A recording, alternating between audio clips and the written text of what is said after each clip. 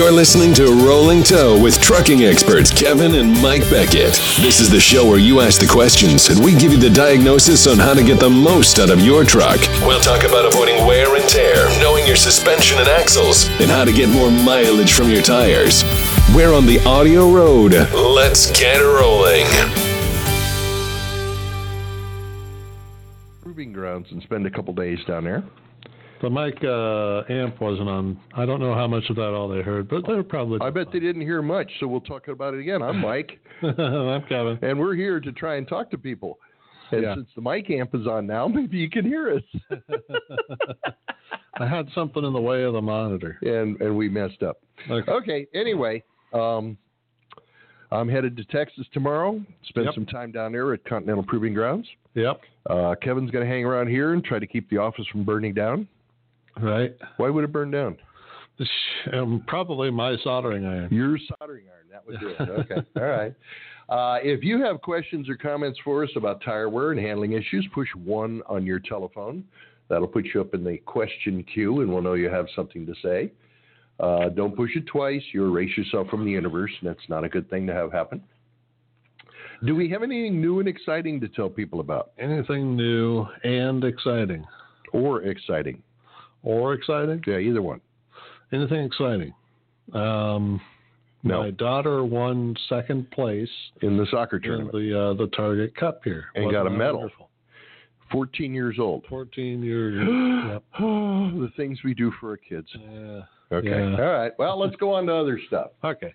We have a couple of 3 questions up here. The first one is from the 423 area code. Right. Any guesses? California. Oh, you're going to be a California guy today, huh? All right. Valley of the Dolls. No, that's Tennessee. Tennessee. Is he in Tennessee? He is not, because it's so narrow when you drive north or south. You could be out of it real quick, yeah. But if you went east or west, you'd be there a long time. It takes a little while that way. Okay, I'm going to guess he's still at home. Let's find out. Well, I think he went north or south. Hello, Tennessee. Yeah. Yeah. Not in Tennessee. I'm not in Tennessee. I'm in Ohio. I'm in Indiana, getting ready to cross into Ohio. Got it. Okay. All right. We understand that. I have a question regarding tires. Are you driving in the rain? No. You're driving in the rain here right now. Okay. No. All right. Very good. Glad to hear it. All right. Question about tires. Yeah. All right. They're round, they're black, and they're dirty. Well, I tried reinventing the wheel. That didn't work. I came up with the same wheel, so that didn't work. Okay. All right. Very good. Very good. But I run Michelin's and the X-Line, and I'm always grossed out pretty well. My steers, I run the heavier ply, so it's 7,000 some odd rating per tire. Right.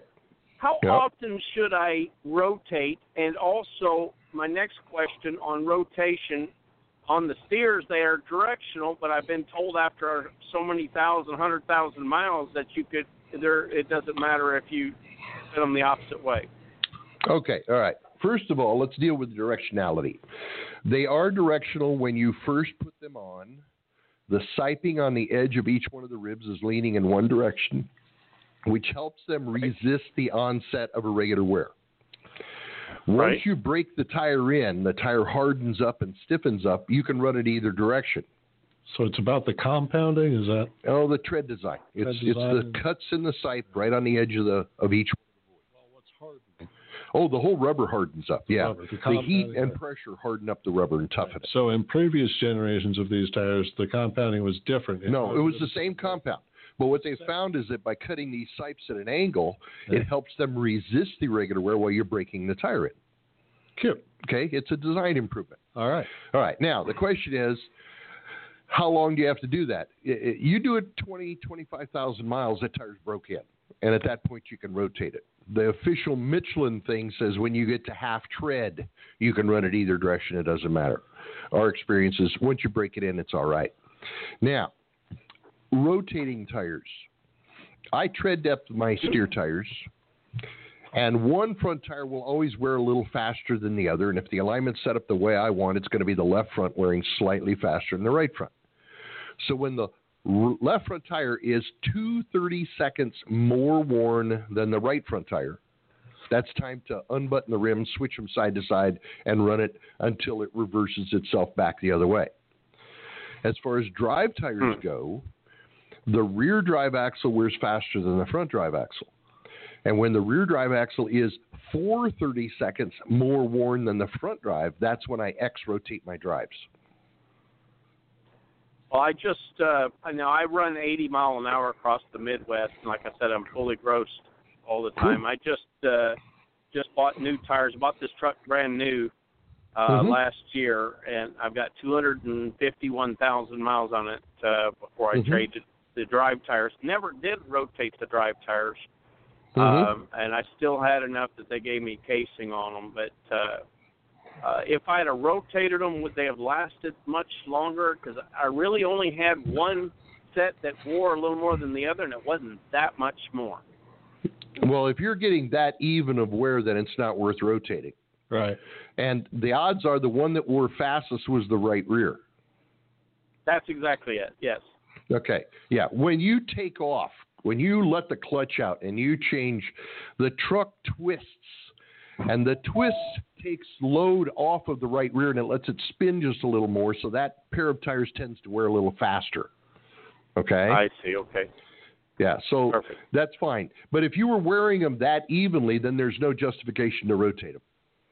There was only 4/30 seconds difference between all of them and 251,000 miles.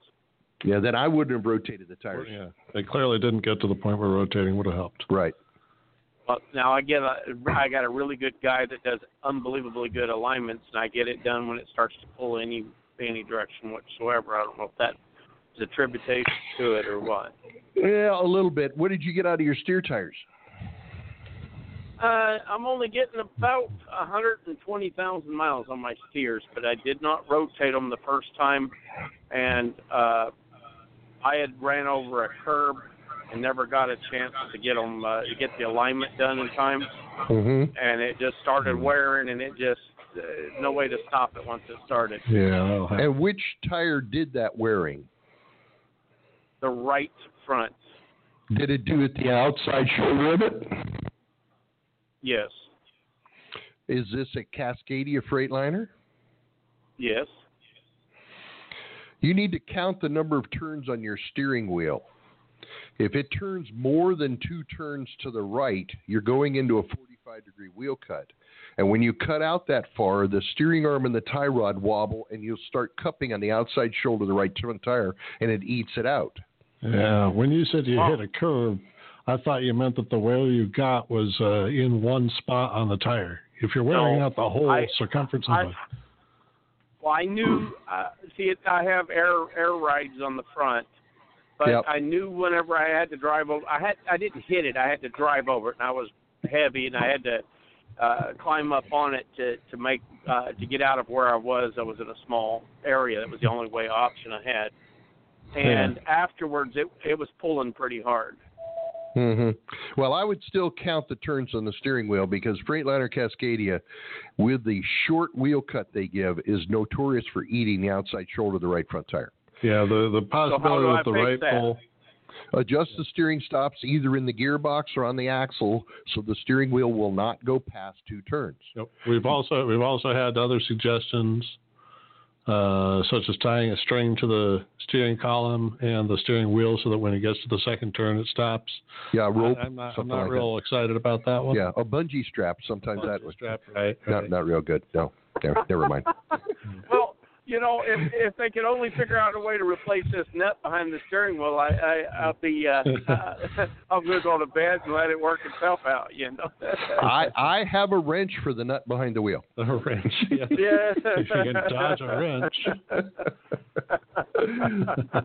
Well, I really appreciate it. I run spread axle.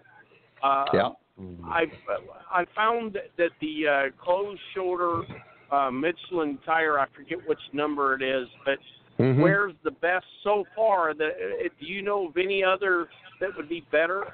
I have auto inflation on the tires. On the trailer, on a spread axle, I don't know anything that is really going to wear right on a spread axle because they're not designed to turn a corner. Okay. Right. So you're going to shred tires. Do you have a dump valve back there so you can take some load off of one axle? I do, but it's a 53-footer flatbed, and there's times that I'm grossed all the way to the back, and it doesn't. It's not advantageous at all. But it's a tough configuration to try and get tires to wear on. Yep.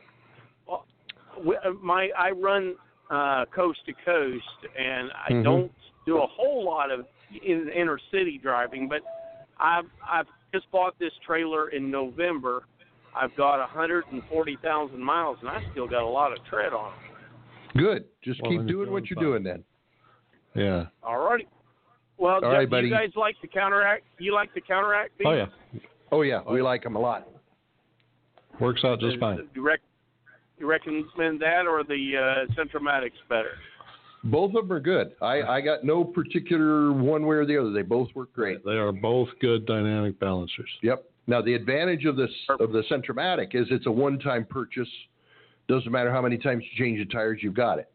The Centromatic, it's a less expensive purchase up front, but every time you change tires, you got to put some back in. Yeah, the counteract is less. Right. Counteract, yeah.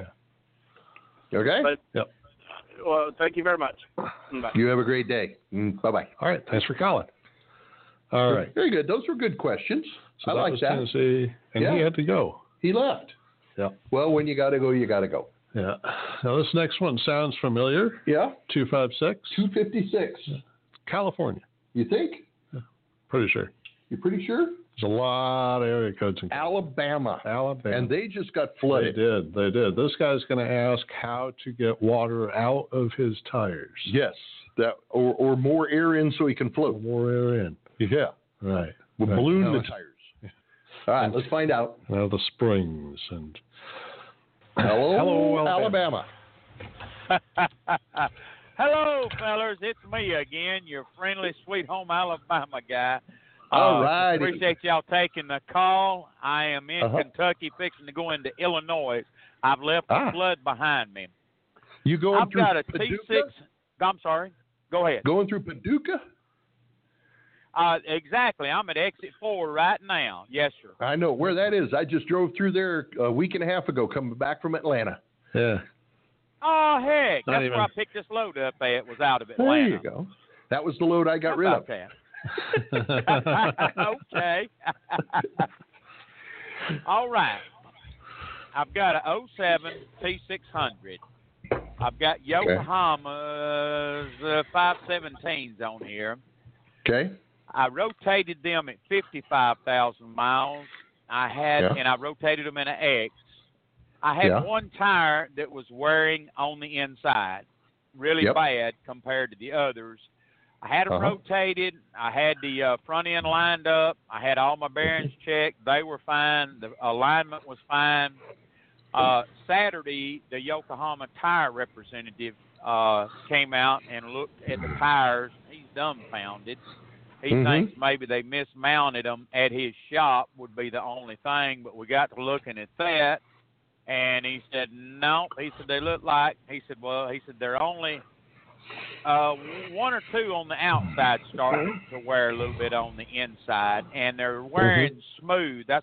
He said that's what throwed him for a loop. Usually when they start doing that, they'll be kind of ridges or something, but they're wearing smooth. One of them is wore down on the inside about 4/32 more than the rest of that tire. The other three on the insides wore about 2/32 more. And they are at a loss at what's going on. Was the worst tire wear one? Did it start on the left front wheel position? I'm sorry, the cell phone cut out. Was on. If you're asking which tire, it was on the right front inside. Right front inside is where it started at. Now it's on the left rear, right? Yes, sir. Left inside rear. I just took them and did an X with them. X, that's fine. Yep, okay. And now the ones that are on the front axle, are they starting to wear in the insides too? All of them are. All of them are. Okay, they all right. They didn't at the 55,000 mark, only that one. Right. So I just decided to rotate them. I've got 80 on them now. And they're all showing wear on the inside. Okay, well, here's what happened. Yeah, it's not the bearings; it's the axles. Okay, now. Yes, sir. The Kenworth truck, if you order it standard out of the factory, because they're trying to make it lighter to accommodate all the other crap everybody's putting in the truck, they will ship it with a drive axle housing that is 9.5 millimeters thick steel. The standard axle is 11 millimeters thick steel. Now you say standard. Yes. When was it standard? It was standard before 1998. 1998, before 11 millimeters. Yeah, and after 98, the standard axle became a 9.5 because they wanted to make the trucks lighter. Right. Both of those axles are still available. But the 9.5 axle with the low rolling resistance, fuel-efficient drive tires we got now, when you hit a bump in the road and the weight hits down on that axle, the whole axle kind of flexes, and the top of the tires move in and the bottom of the tires move out, and then they come back in, and when they come back in, they chop the inside edge off of those drive tires. The front axle, because it wears slower, tends to show the wear faster than the rear axle because the rear axle is wearing a little faster and it's erasing the pattern. So it normally starts either on the inside of the right front or the inside of the left front and then gradually goes everywhere. Because you rotate. Wow. So I'm not going to blame the tire for this. I see this on trucks all over. I got tons of pictures in my library of tires like this. What I blame it on is the thickness of the drive axle housing. Now, if you went back to drive tires that were not low rolling resistance tires, the kind we had back around 2000, 2005, you wouldn't see this tire wear pattern. For almost 10 years after they changed the axle housings, they were having no problems. Yeah, it was only after we went to the low rolling tires we had it. Okay? So I can either go back and buy. I'm just trying to make sure I'm understanding this right, fellas.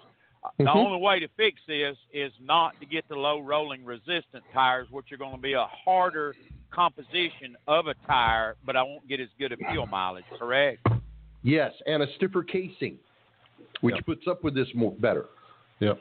So like you go to the second tier set of tires.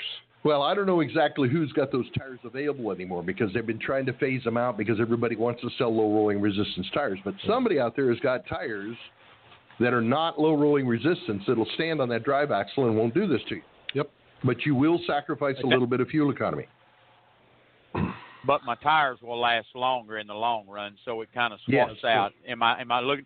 Okay, so there's nothing I can do other than low rolling or get the heavier type axles. Is it stamped on the axle hub or something like that I can look, or it's pretty much standard? That's what it is.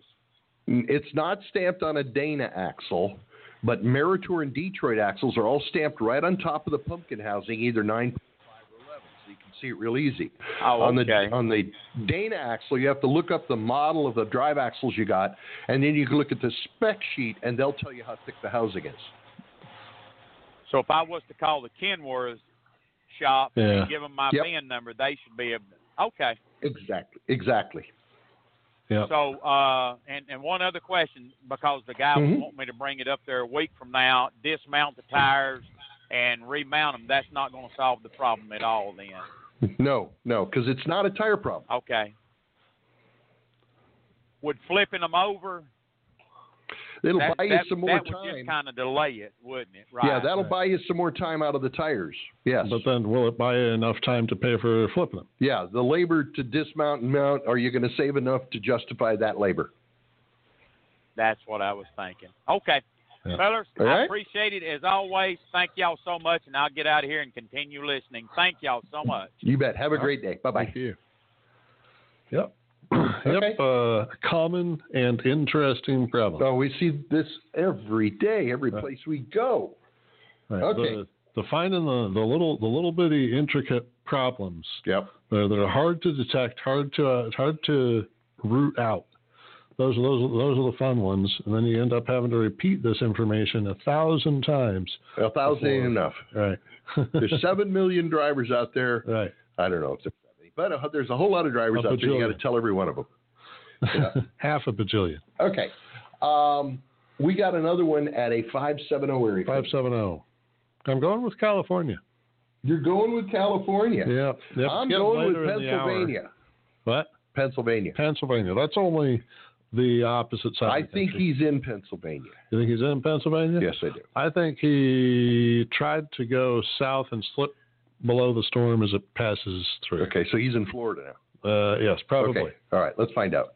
Whoops. Hello, Pennsylvania. It is a lovely August night here in northeastern Pennsylvania. Oh wait, it's October. Home. All right. Got a harvest moon out there? I don't know. I'm sitting in a covered patio. Okay. Good and for Kevin, you. How many times do I have to tell you? It's Hawaii, not California. Hawaii. Well, Hawaii only has like one area code, so if I don't know that one, I'm really missing something here. If I go to the state with a lot of area codes, I'm bound to get one. Eventually, so what's up, buddy? Yeah. Just a quick question on tire inflation. Mm-hmm. I have a 2014 Cascadia 12,000-pound steer axle.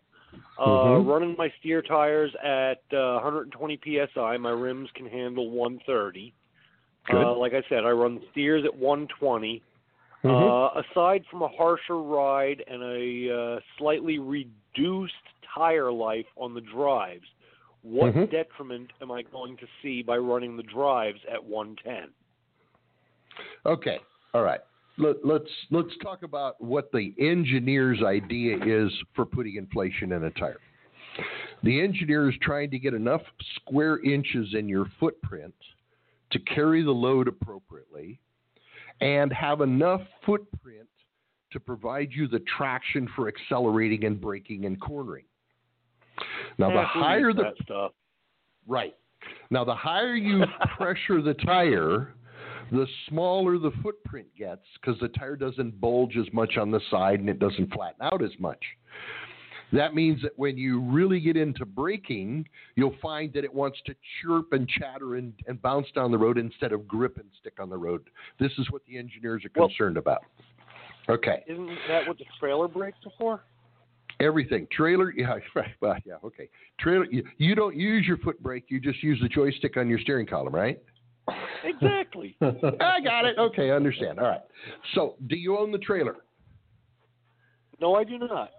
Oh, good. Let those tires back down to 70 psi, which is what the engineers say is the correct inflation, and use those brakes, and then we won't care. Okay. It'll work.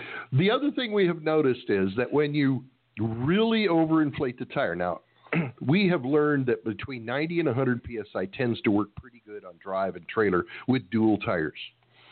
When you get up to 110 and 120 on the front, on the drive and trailers, like you run on the front, your footprint has got so small that you really get severe heel and toe wear in the drive tires because there's just not enough footprint patch, and it's like running on the tips of your fingers.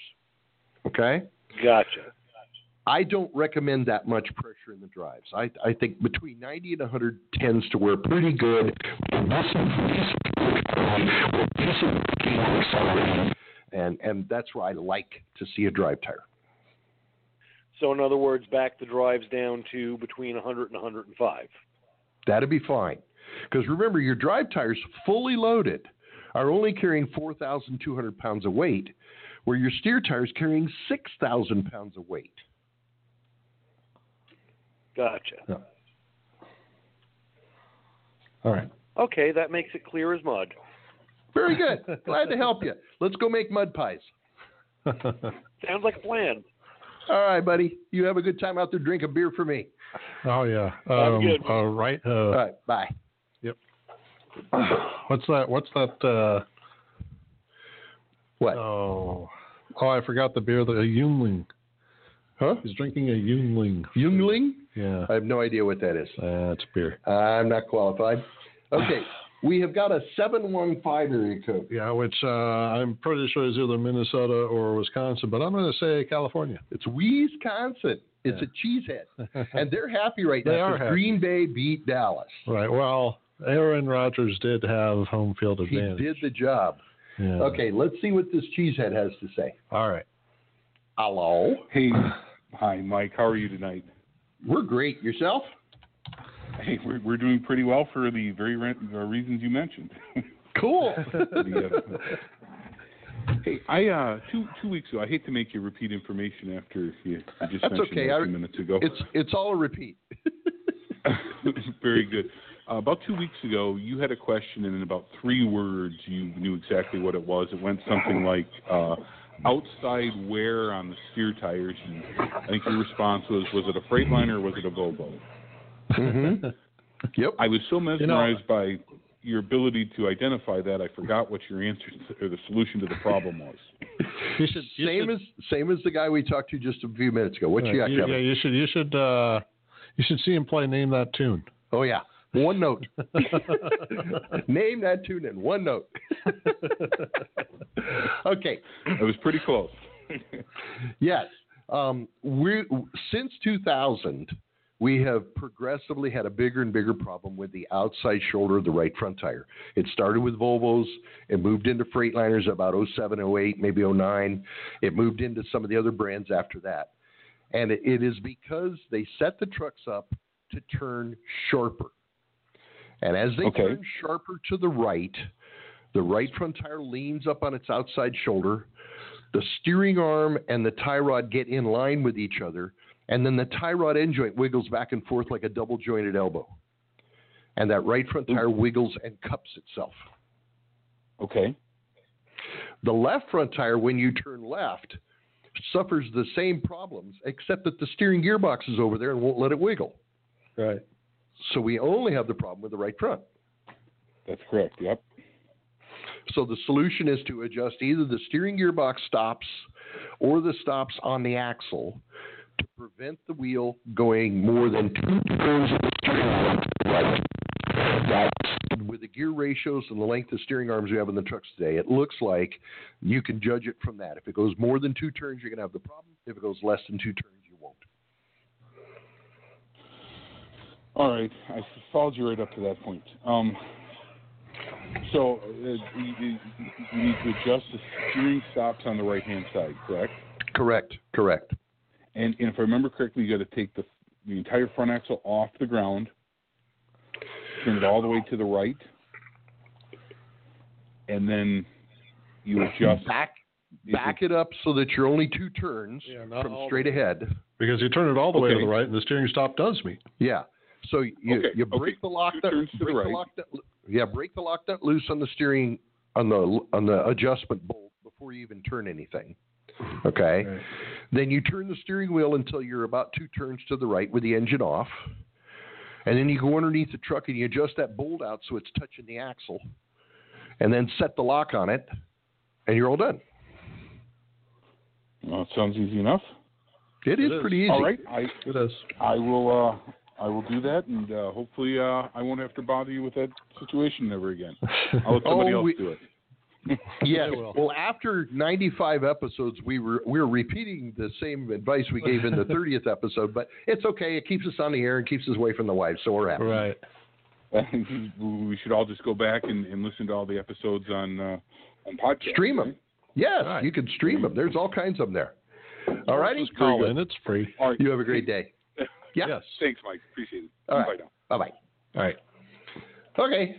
Speaking of things that we have not said in 95 episodes, I think there is something. If you got our advice and you liked it, yeah, and it did something good for you, yeah, if you could go on to Google, say, or any of these review sites and find MD Alignment, like in the case of Google, you got to go to 4431 East 50th Street in Des Moines, Iowa. And you find us and you give us a good review.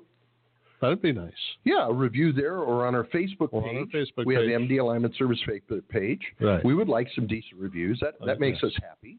Right. It's the only pay we get. Right. It turns out there's on Google right now at this moment on whatever the date is, the 7th, 8th of October. Yeah. There's only ever been 2 people that have reviewed us. We don't know who they are. Yeah. And they left bad reviews. And they left bad reviews? They left bad reviews. Is that right? There's only 2 people on Google that have left reviews, and they were both bad. I must have pissed somebody off. It's crazy because we don't actually do alignments here. So the more I thought about it, I was like, well, then anybody who has had any connection to us that was happy with what we did for them, they should find us on Google and. Okay, I'll agree with that. And do we pay him to do that? No, we don't. No, we don't pay. Okay, all right. So forget about it, guys. You're not getting a check. All right. We'll pay them. We'll give you one free question the next time you call. Wait a minute. How can we do free questions? We gotta come on. How are we gonna make money off of this? Yeah, we gotta. All right. 502 area code. 502. 502. 502. 502. Think about it real hard. California. Kentucky. Kentucky. And he's in Kentucky. We've already had a call from Kentucky. Well, but he wasn't a Kentucky guy. And he was crossing out into Illinois. Oh, yeah. Okay. So if you're in Kentucky, it's okay that you're calling. He was a maverick. Let's talk to this guy. All right. Hello, Kentucky. Hey, guys. How's it going? I am in Kentucky tonight. He is home. All right. Very good. And how are you doing? I'm doing pretty good because I'm home, but I'm having a problem when I'm out in the truck. It's got a vibration in the rear end that's causing the lower shock mounting bracket to break on a 2013 Columbia. Okay. All right. The vibration, I assume that you can feel it in your seat and feet. Is that correct? The whole truck, yes, in gear and out of gear coast. Okay. And what speed does it come in at? It's kind of constant. You start to feel it as you get faster, but you never drive through it. And it starts as low as 20 miles an hour? I would say so, yes. Boy, this is a bad problem. Well, I took it into Chad at MD Alignment, so we know we got the alignment correct. Yeah. And I've gone through the back end. I thought, well, wheels and tires, because it feels like a rotational thing. So I swapped it out to super singles, pulled the hubs off at the same time. That didn't help. No difference. No, it's a gear problem. Bearings have. You think it's a gear problem? Yeah. Okay, so there's no metal on the magnetic drain or the magnetic plugs on the differential. Yeah, but something back there, because it doesn't come in at a certain speed range. Now, if it's the driveline angles that are wrong, it tends to come in up around 40 or 45 miles an hour. Okay? But if it starts instantly the minute you start rolling and you cannot drive through it, then it's not speed sensitive, it's not a gear, it's not an RPM. A vibration, especially from the wheel end, doesn't occur until it develops enough force to actually lift the vehicle. Yeah, usually so even an out-of-round tire doesn't lift the vehicle until around 20, 30 miles an hour. Well, a little higher than that. It'll get enough oomph to start picking up and give you some shake. And you change tires, and you change rims, and you change bearings. It tells me there's something going on in the gears. Okay. How long has it been doing this? I purchased it about 50,000 miles ago. It's one of those Schneider gliders, and they had apparently broken one of them, one of the lower shock mounting brackets as well, because they had welded it and tucked it back under the leaf spring, and that broke in June. I replaced that one in June, and they both broke on the right-hand side this past week. So maybe more of an engine issue. No, wait a minute. Are all of the breakages occurring on one axle as opposed to the other axle? No, it occurred on the second and third axle, both drive axles, but only on the right side. Oh, boy, this is a good one. This is a good one. Well, I mean, I've really been chasing it down. I hate to say it's a good one. I mean, well, it's a good one for a good challenge. Is this a Detroit axles or Meritor axles? These are the Meritor, and I don't know exactly what they are because they're gliders. So, I mean, I could get the tags off them and clean them up, but they're the 2.64 direct drive Meritors that Schneider would have used. Schneider built the glider kit. Clark Diesel built it for Schneider, yes. Clark Diesel built it, okay. And they don't know anything about it. No, they would just assemble it. Have you had anybody check your driveline angles? No, I talked to them about that at Freightliner, and they seemed to think it was going to take about 7 or 8 hours when I talked to them when I picked up these new lower shock mounting brackets. So I kind of wanted to call and make sure that would be something worth checking. Would you like to check the driveline angles yourself for about $30? Sure.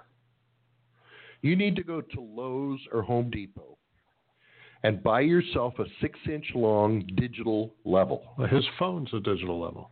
Nah, you need the hold button. Okay. The phone doesn't have the hold button on it. Okay. So you get this little 6-inch long digital level, and you put it on top of the frame above the differential. And it'll give you an angle. And then it has an alternate 0 button. You push the alternate 0 button, so you're zeroed to the frame. Okay? Okay. Then you take the digital level and you set it straight down on the square differential housing right by the leaf springs. And you let it sit there for a couple of seconds to get a reading. And there is a hold button on that. And you push the hold button and you pick it up and you can read what the angle is on the diff. Okay? Okay. Now, the rear diff should have about 13 degrees on it. The front diff should have about 3 degrees on it. Okay? Okay. I'm just going to say that your phone could probably get those differences. Yeah, but you can't stick your head down and read it because you can't push the hold button on the phone. Yeah, okay. Yeah, I'd rather get a longer level anyway so I can get the degrees a little more accurate there. And you don't have the buttons on the side of the stupid thing because the level is smooth surface and stuff like that. Yeah, but I was just thinking, if you want to know if there's a 10-degree difference between those two differentials, you could find. Yeah, there should be about a 10-degree difference between them. Okay. Yeah. So where are we setting the level on the differentials to check that? Where the leaf spring bolts to the diff housing, there's a square surface right there. Okay. Yeah. Okay. All right. You set it on that square surface. Okay. Okay. And the difference between a zeroed frame and the diff housing is the pinion angle of that diff. Yep. Gotcha. Okay? And the traditional setups, in general, you're going to have 3 degrees in the front, you're going to have 13 in the back. You may have 2 in the front and 12 in the back. That's still close. Okay? Right. Okay. If those are good, then you start moving forward and you can zero it on the diff housing and put it on the next drive shaft. And the difference between those two is the working angle of the universal. You can zero it on the next drive shaft, put it on the next one, and you're getting the reading of that. I don't know why they tell you it takes 7 hours to read this. I've read them in 5 minutes. Bink, bink, bink, bink. That's all my readings. Okay? Well, they get paid $100 an hour, so that's fine. Well, there you go. Okay, all right. That's one reason. It's not hard to get diff angles and driveline angles. With the digital level that we have today, it's simple. Okay? Okay. And then if you get the readings and you're not sure about it and you want to get a hold of me, give us a call or send me a text message or email me, and we'll be glad to talk to you about it some more. This is really out of our field, but I'm intrigued. Right. I'm curious why this is going on. I am too. Do you think there would be any advantage? When I talked to Chad about the vibration still being there, he said maybe I should take it off and get it spun balanced on a lathe. But I was wondering if I used an in-dial indicator and jacked it up and just had the helper spin the rear tire, if the in-dial indicator would tell me anything on the drive shaft. I'd be, yeah, you can read the drive, but we're going way overboard yet. Let's take the small steps first, okay? Okay. I don't like to spend a lot of money if I can figure it out on the cheap. And because you're busting the shock brackets on the axles, and you are not damaging things further up. I'm not inclined to this is the drive shafts. I'm inclined to at 50,000 miles, this could be, and I'm getting off on out of my field here now.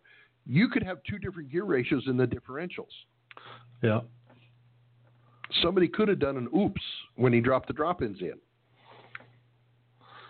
Yeah, okay, something. So I probably need to look at those tags on the front gear sets and make sure that they're both 264s. Correct. And okay, check your drive and check your diff angles, and then let's back up and evaluate what we got. Okay? Okay, and is there any way? I know that the two gears, the two differentials have to be in sequence. So I'm not sure what they call that. Is there any way to check and make sure they're where they need to be, the proper position in relative to each other? Well, that has to do with centering the axles laterally side to side to make sure they're centered under the frame. You can do that with a tape measure. They should be within a 1/4 inch if you measure from the frame to the outside of the drive tire on one side of the axle, and from the frame to the outside of the drive tire on the other side. Those two measurements should match within a 1/4. And then the pinion angles need to be right. Now, how far, this is a question I've never really heard. I mean, I know when it's more than a 1/4 inch off, especially when it's as much as an inch off, we look at that and we say that it's bound up. It needs to be set correctly, and that's probably going to change thrust angle too. But how far off would the off center have to be before it would cause a real problem? Normally an inch, and if this has been through Chad's shop, he's already checked. He's already checked all this. So I'm not worried about that, but that's how you would check it. But as far as timing them, you don't time one diff to the other. The universal joints between the axles have to be timed. So you're timing your drive shafts, not the diffs. Okay, so just as long as the yokes match up properly, then it's right? Yeah, either they're supposed to be matched or they're not supposed to match, and I'm not a driveline guy, so I can't tell you that answer. I got you. Well, I thought I'd bother you and see if you guys knew anything, because I'm pulling out hair and trying to deal with this thing. I understand. Okay. Now, you can find an email contact information on our website at mdline.com, and it'll go to John, but that's okay. Text in and say you saw us on the and you did this, and you did that, and then we'll work out a communication from there, okay? All right. Now, I did find a quick workaround. Just to mention, I did find a quick workaround on this. If you want to use your phone, if you want to set it down, you want to, you don't use the hold feature because there's no hold feature, but you can take a picture of your screen, a screenshot, when it's sitting on the diff housing, and you can then lift it up and see what the measurement is. Okay, and by comparing those, you can figure out what your diff angles are. All right.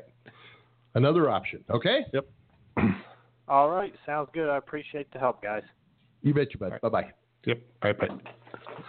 All right. Well, that's about 45 minutes down. And we've got one more question. So this could be a short night. 256. But I guess that depends on the length of the question. That's true. 256. It wasn't that. It's Alabama. Yeah. We've already gotten our call. Is this Alabama. The same guy? No. You sure? Because it doesn't say Alabama. But he might have hung up and called back. It would have told me if it. You did? Let's find out. Let's find out. This is Alabama. Hello, Alabama. Are you sneaking back on us? I am sneaking back, fellas.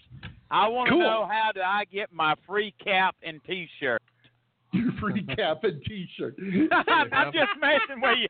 Don't hang the phone up, guys. Hey, listen, seriously. All joking aside, I jumped off right quick and called the Kenworth shop that I know. I know the guys there and stuff. And they were asking me, because I gave them my VIN number, and they said it's a Dana Spicer, but they're wanting to know what they're looking for on the spec sheet. The housing thickness. Okay, that's what I told them, and they said there's got to be something else. And you said it would. I'm stopped now writing this down. Well, so hold on. It will either be. We got some Dana tech sheets. Okay, I'm looking at a page that I got out of the equipment specs from Fleet Owner magazine in 2015, and it shows the Meritor axles, and it shows a Meritor axle, and it shows Detroit axle, and here it shows a Dana axle. Okay, and this chart identifies the product as a Pro 40 or an Adventex 40 or a standard tandem or a high performance 40 or high performance 44.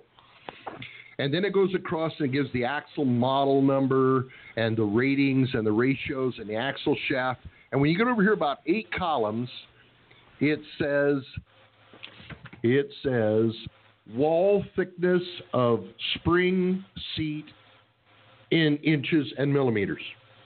And there's a column that gives you 9.5 or 11 or 12.7 or whatever it is. Yes, sir. And that's the column you want to get the reading out of. So wall thickness at spring saddle. At spring seat, yep. Yeah.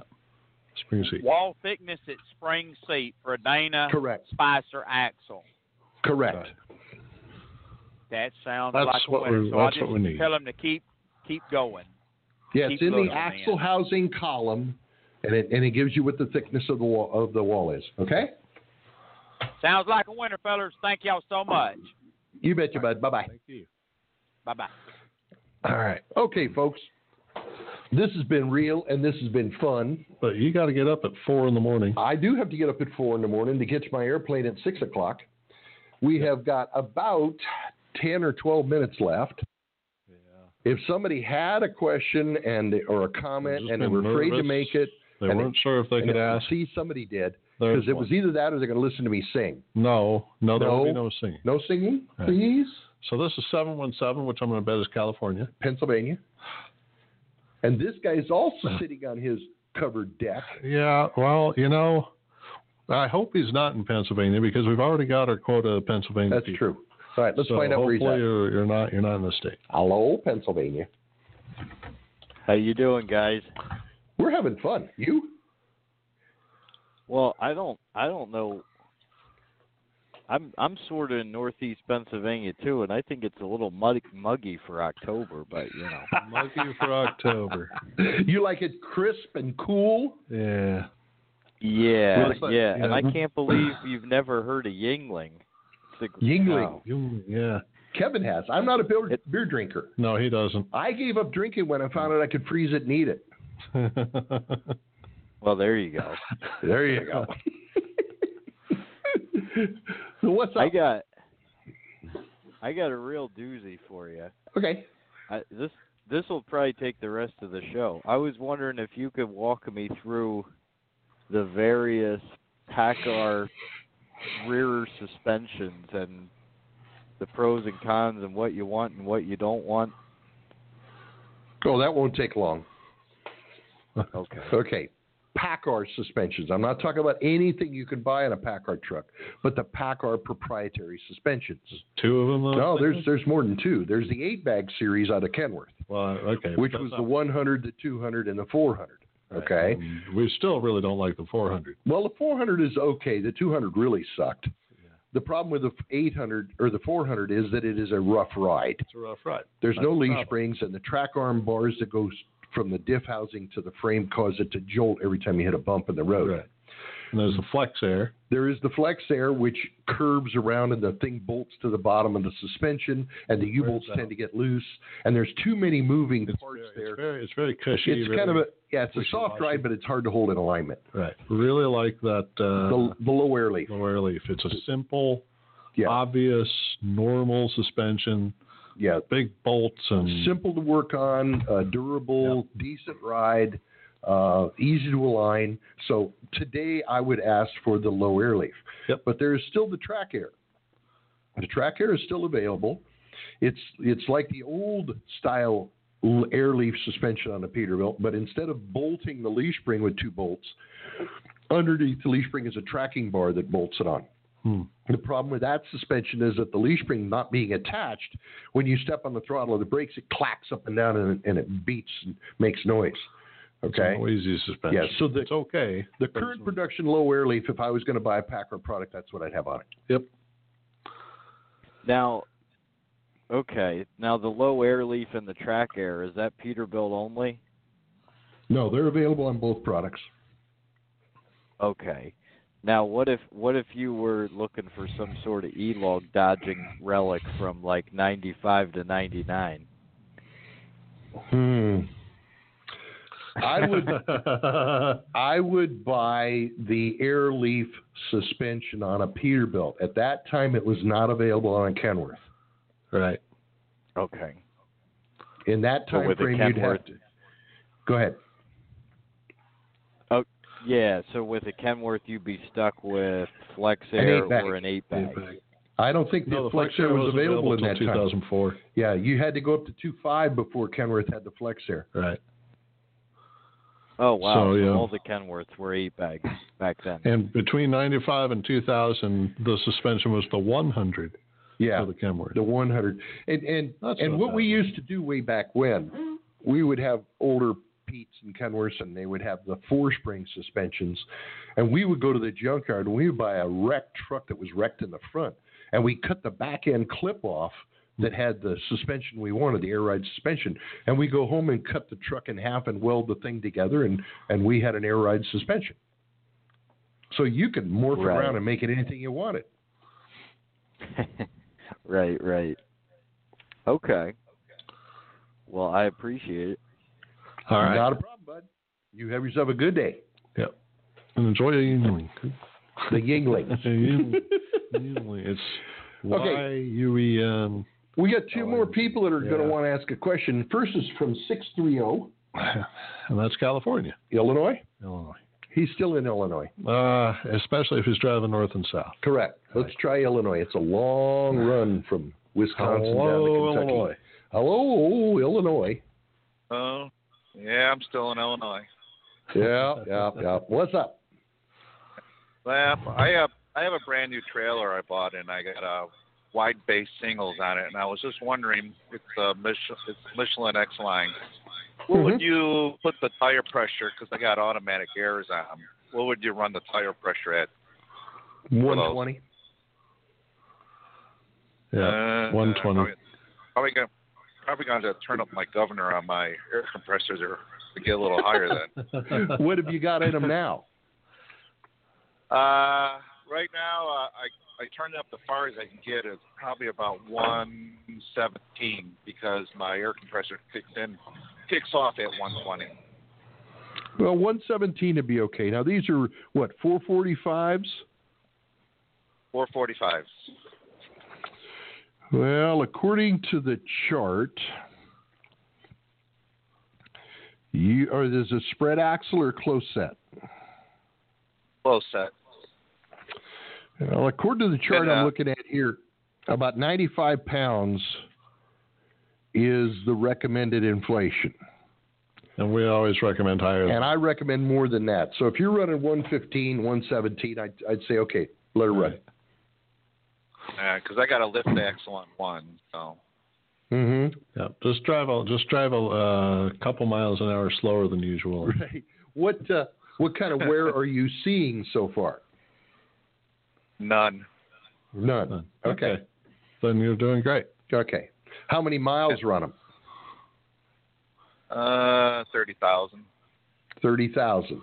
Do you have any? Are you tread depthing your tires across the tire to make sure how it's wearing? I just started last week. And they're pretty even all the way across. I don't see really any difference between the inside or outside. And no difference from one axle to the other? Nope, not really. Okay, good. That's the way I would be monitoring it. When you see more than a 32nd inch difference, then I'm starting to pay attention because we're starting to get a visible wear. Yeah, from one side of the tire to the other. Right. What speeds do you run at? Between 58 and 63. Yeah, that's good. That's a good speed range for a wide base tire. You go much faster than that. Centrifugal force will stretch the middle up, and you'll take both shoulders off. Yep. Yeah, I might go faster down the hill because of the weight. Well, but yeah. but driving, I'm all for fuel mileage. So that's right. The trailer, the tire, and everything just for fuel mileage. I would be careful going downhill because if you go too fast downhill, you can start a pattern, and then on the flat ground, it'll just eat itself off. Right. So only accept routes on flat land. Right. Or uphill. No downhill routes. You can drive on flat land. You can go uphill, but you can't go down. No downhill. Okay. Yeah. Hate to be riding the brakes going down the hill. Oh, well, that's what you got a Jake brake for. Well, that's what the truck in front of you is for. All right, buddy. You have a good day. Thanks, gentlemen. You have a great night. Thank you. Bye-bye. All right. Well, we got 2 more, and we got 4 minutes. We got 4 minutes. Let's try and get through it. 515. I know where that is. I think I know it's California. It's Des Moines, Iowa. It's Central Iowa. And he's still here. Yeah. Hello, Iowa. It's a beautiful day. Hello, Iowa. Hello. That's right. It's Des Moines, Iowa. Good. That's where we're at. Yeah. I had a question, gentlemen. I swapped tires from 22.5 to 24s. Yes, sure. 22.5 low pros to 24. So my speed kind of changed. Yes. In the past, it used to be my speedometer was up like 3 miles an hour compared to my GPS. Yes. When I switched to the 24s, now I'm running the same exact speed as the GPS, but also my RPMs dropped. So I was wondering how does that affect the switching from 22s to 24s, and does it have any effect on fuel mileage too? I have no idea what it does to fuel mileage because we don't deal with that. No. Okay. Yeah. But the tires, a low pro 22.5 tire rotates 525 times a mile. Yeah. Okay. A low pro 24.5 tire rotates 500 times a mile. Okay. So you've changed 25 rotations per mile in the same by changing the tires. Right, but change them, and this is because of the size of the rim. Now, Okay. is the distance between the rim and the tread did that change? Yeah, about an inch. About an inch. Is it an inch shorter or an inch taller? Well, the 24.5 is taller. It's taller. Okay. The 22.5 is shorter. All right. So the shorter tire has to turn more times per mile. Right. Well, and that will change your RPMs and it'll change your registration on your speedometer. Yeah, I don't know if this is true. You've talked to more tire engineers actually than I have, but I suspect the fact that there is more sidewall on the 24.5 tire means that there will probably be a small decrease. No, there is no more sidewall. You have a bigger rim.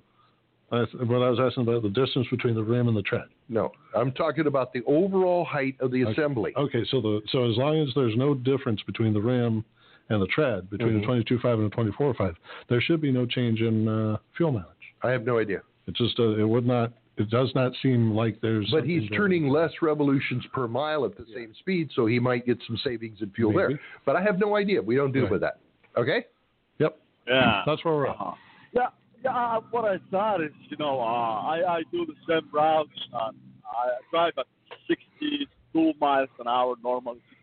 62. So I thought because of my RPMs drop, I thought I gained a little bit of fuel mileage. I can't exactly say how much, but it seems like I'm getting a bit more. So I was wondering, should I, if I made the right decision, I mean, or by switching to the 24s, from 22.5. From my point of view, all I worry about is tire wear and handling. And in all the years I've done this, I have never seen enough difference in the tire wear or handling between a low pro 22 and a low pro 24 to make any difference at all. So I really don't care. Right. Okay. Yeah. Right. Got it. Yep. Got it? Yep. Okay, good. You have yourself a great day. We'll talk to you later. All right. Thanks. All right, bye-bye. Right. Thank you. Okay, we got one more question. It's a 403. 403. This is going to be the last guy. It's California. No, it's Alberta. Alberta. This guy's from Canada. Okay. Where you stutter because you're cold. It's already winter. Hello, Canada. Hello. How you doing? Are you having fun? Good. Yeah, actually, it's the first time I've listened. That guy with the vibration on his shocks there, would he not be wise to drop his short shaft and lock his differential in and just take the truck out? That would be if he gets a vibration off that front. Yeah. Yes, that would be another step that I would do. Just to isolate if it's a front diff or the back diff, Correct. And he already said that he has the vibration whether he's coasting or driving. Okay, so that takes those out. So if you got the two angles, different differentials, right? Like you said, he might have two diffs. the torque wouldn't be on. If he dropped his short shaft, he wouldn't have the torque on the back. And if there's no vibration, then you know that it would isolate to the back end. You're absolutely correct. Well, what it would isolate to is that the back end and the front end aren't the same. Right. It doesn't tell you which one's wrong. Exactly. Yes, but you're absolutely correct. At that point, go to your and then go to what you guys said is check your numbers, and then you have a choice. Pick whatever diff you want. Yes, yes, I agree. You are absolutely correct. That is one of the steps we would take. Yep. And it's it's not that much money, to drop your short shaft and. Oh, you can do that himself. Go from there, but yeah, it's a really interesting problem he's got. I was listening, going, "Wow, that's definitely different breaking shock brackets." Yes, it is. So, and breaking the shock bracket tells me the axle is jumping up and down. That's how you break a shock bracket. Yeah. And in order to get that much movement, we've got to have a lot of energy. Yeah. What about his torque rod off his from the frame to the diff? That'll just pivot. That'll pivot out of the way. He may be knocking the bushings out. Yeah. He'll replace bushings quickly. Yeah, like if the bushings are out of it. I mean, it could be a combination of everything, sure. Right, right. I appreciate the information, sir. Yeah. Thank you. Yeah, and really interesting listening to you guys. It's the first time I've listened to a podcast, so very good. Okay. Really? Now, you can stream all of these. You don't have to wait until we're broadcasting on Sunday nights. Right, like they're on iTunes or whatever. Oh, it is. really? Okay. Yeah, search your podcast provider for the Rolling Toe Show or MD Alignment or Mike or Kevin Beckett, and there's like 95 episodes out there. Yeah. Oh, wow. Well, really there's plenty to listen for that to. Information. Not a problem, buddy. You have yourself a great day. Next week. And stay out of the snow in Alberta. All right. Yeah, it's cold here. It's not snowing yet. Bye now. Yeah, it's coming. All right. All right, bye. Okay, folks, it's been fun and it's been real. We managed to get through an hour of this without anybody really getting mad at us. We thank you for your time, and we will see you next Sunday night. Bye. Thanks for calling. Thanks for joining us on Rolling Toe. If you like what you heard here, leave us a rating and review on iTunes or listen to our other shows at audioroad.letstruck.com. To get in touch with our tribe, call us at 855-800-FUEL. That's 855-800-3835. Thanks for joining us for the ride down the audio road.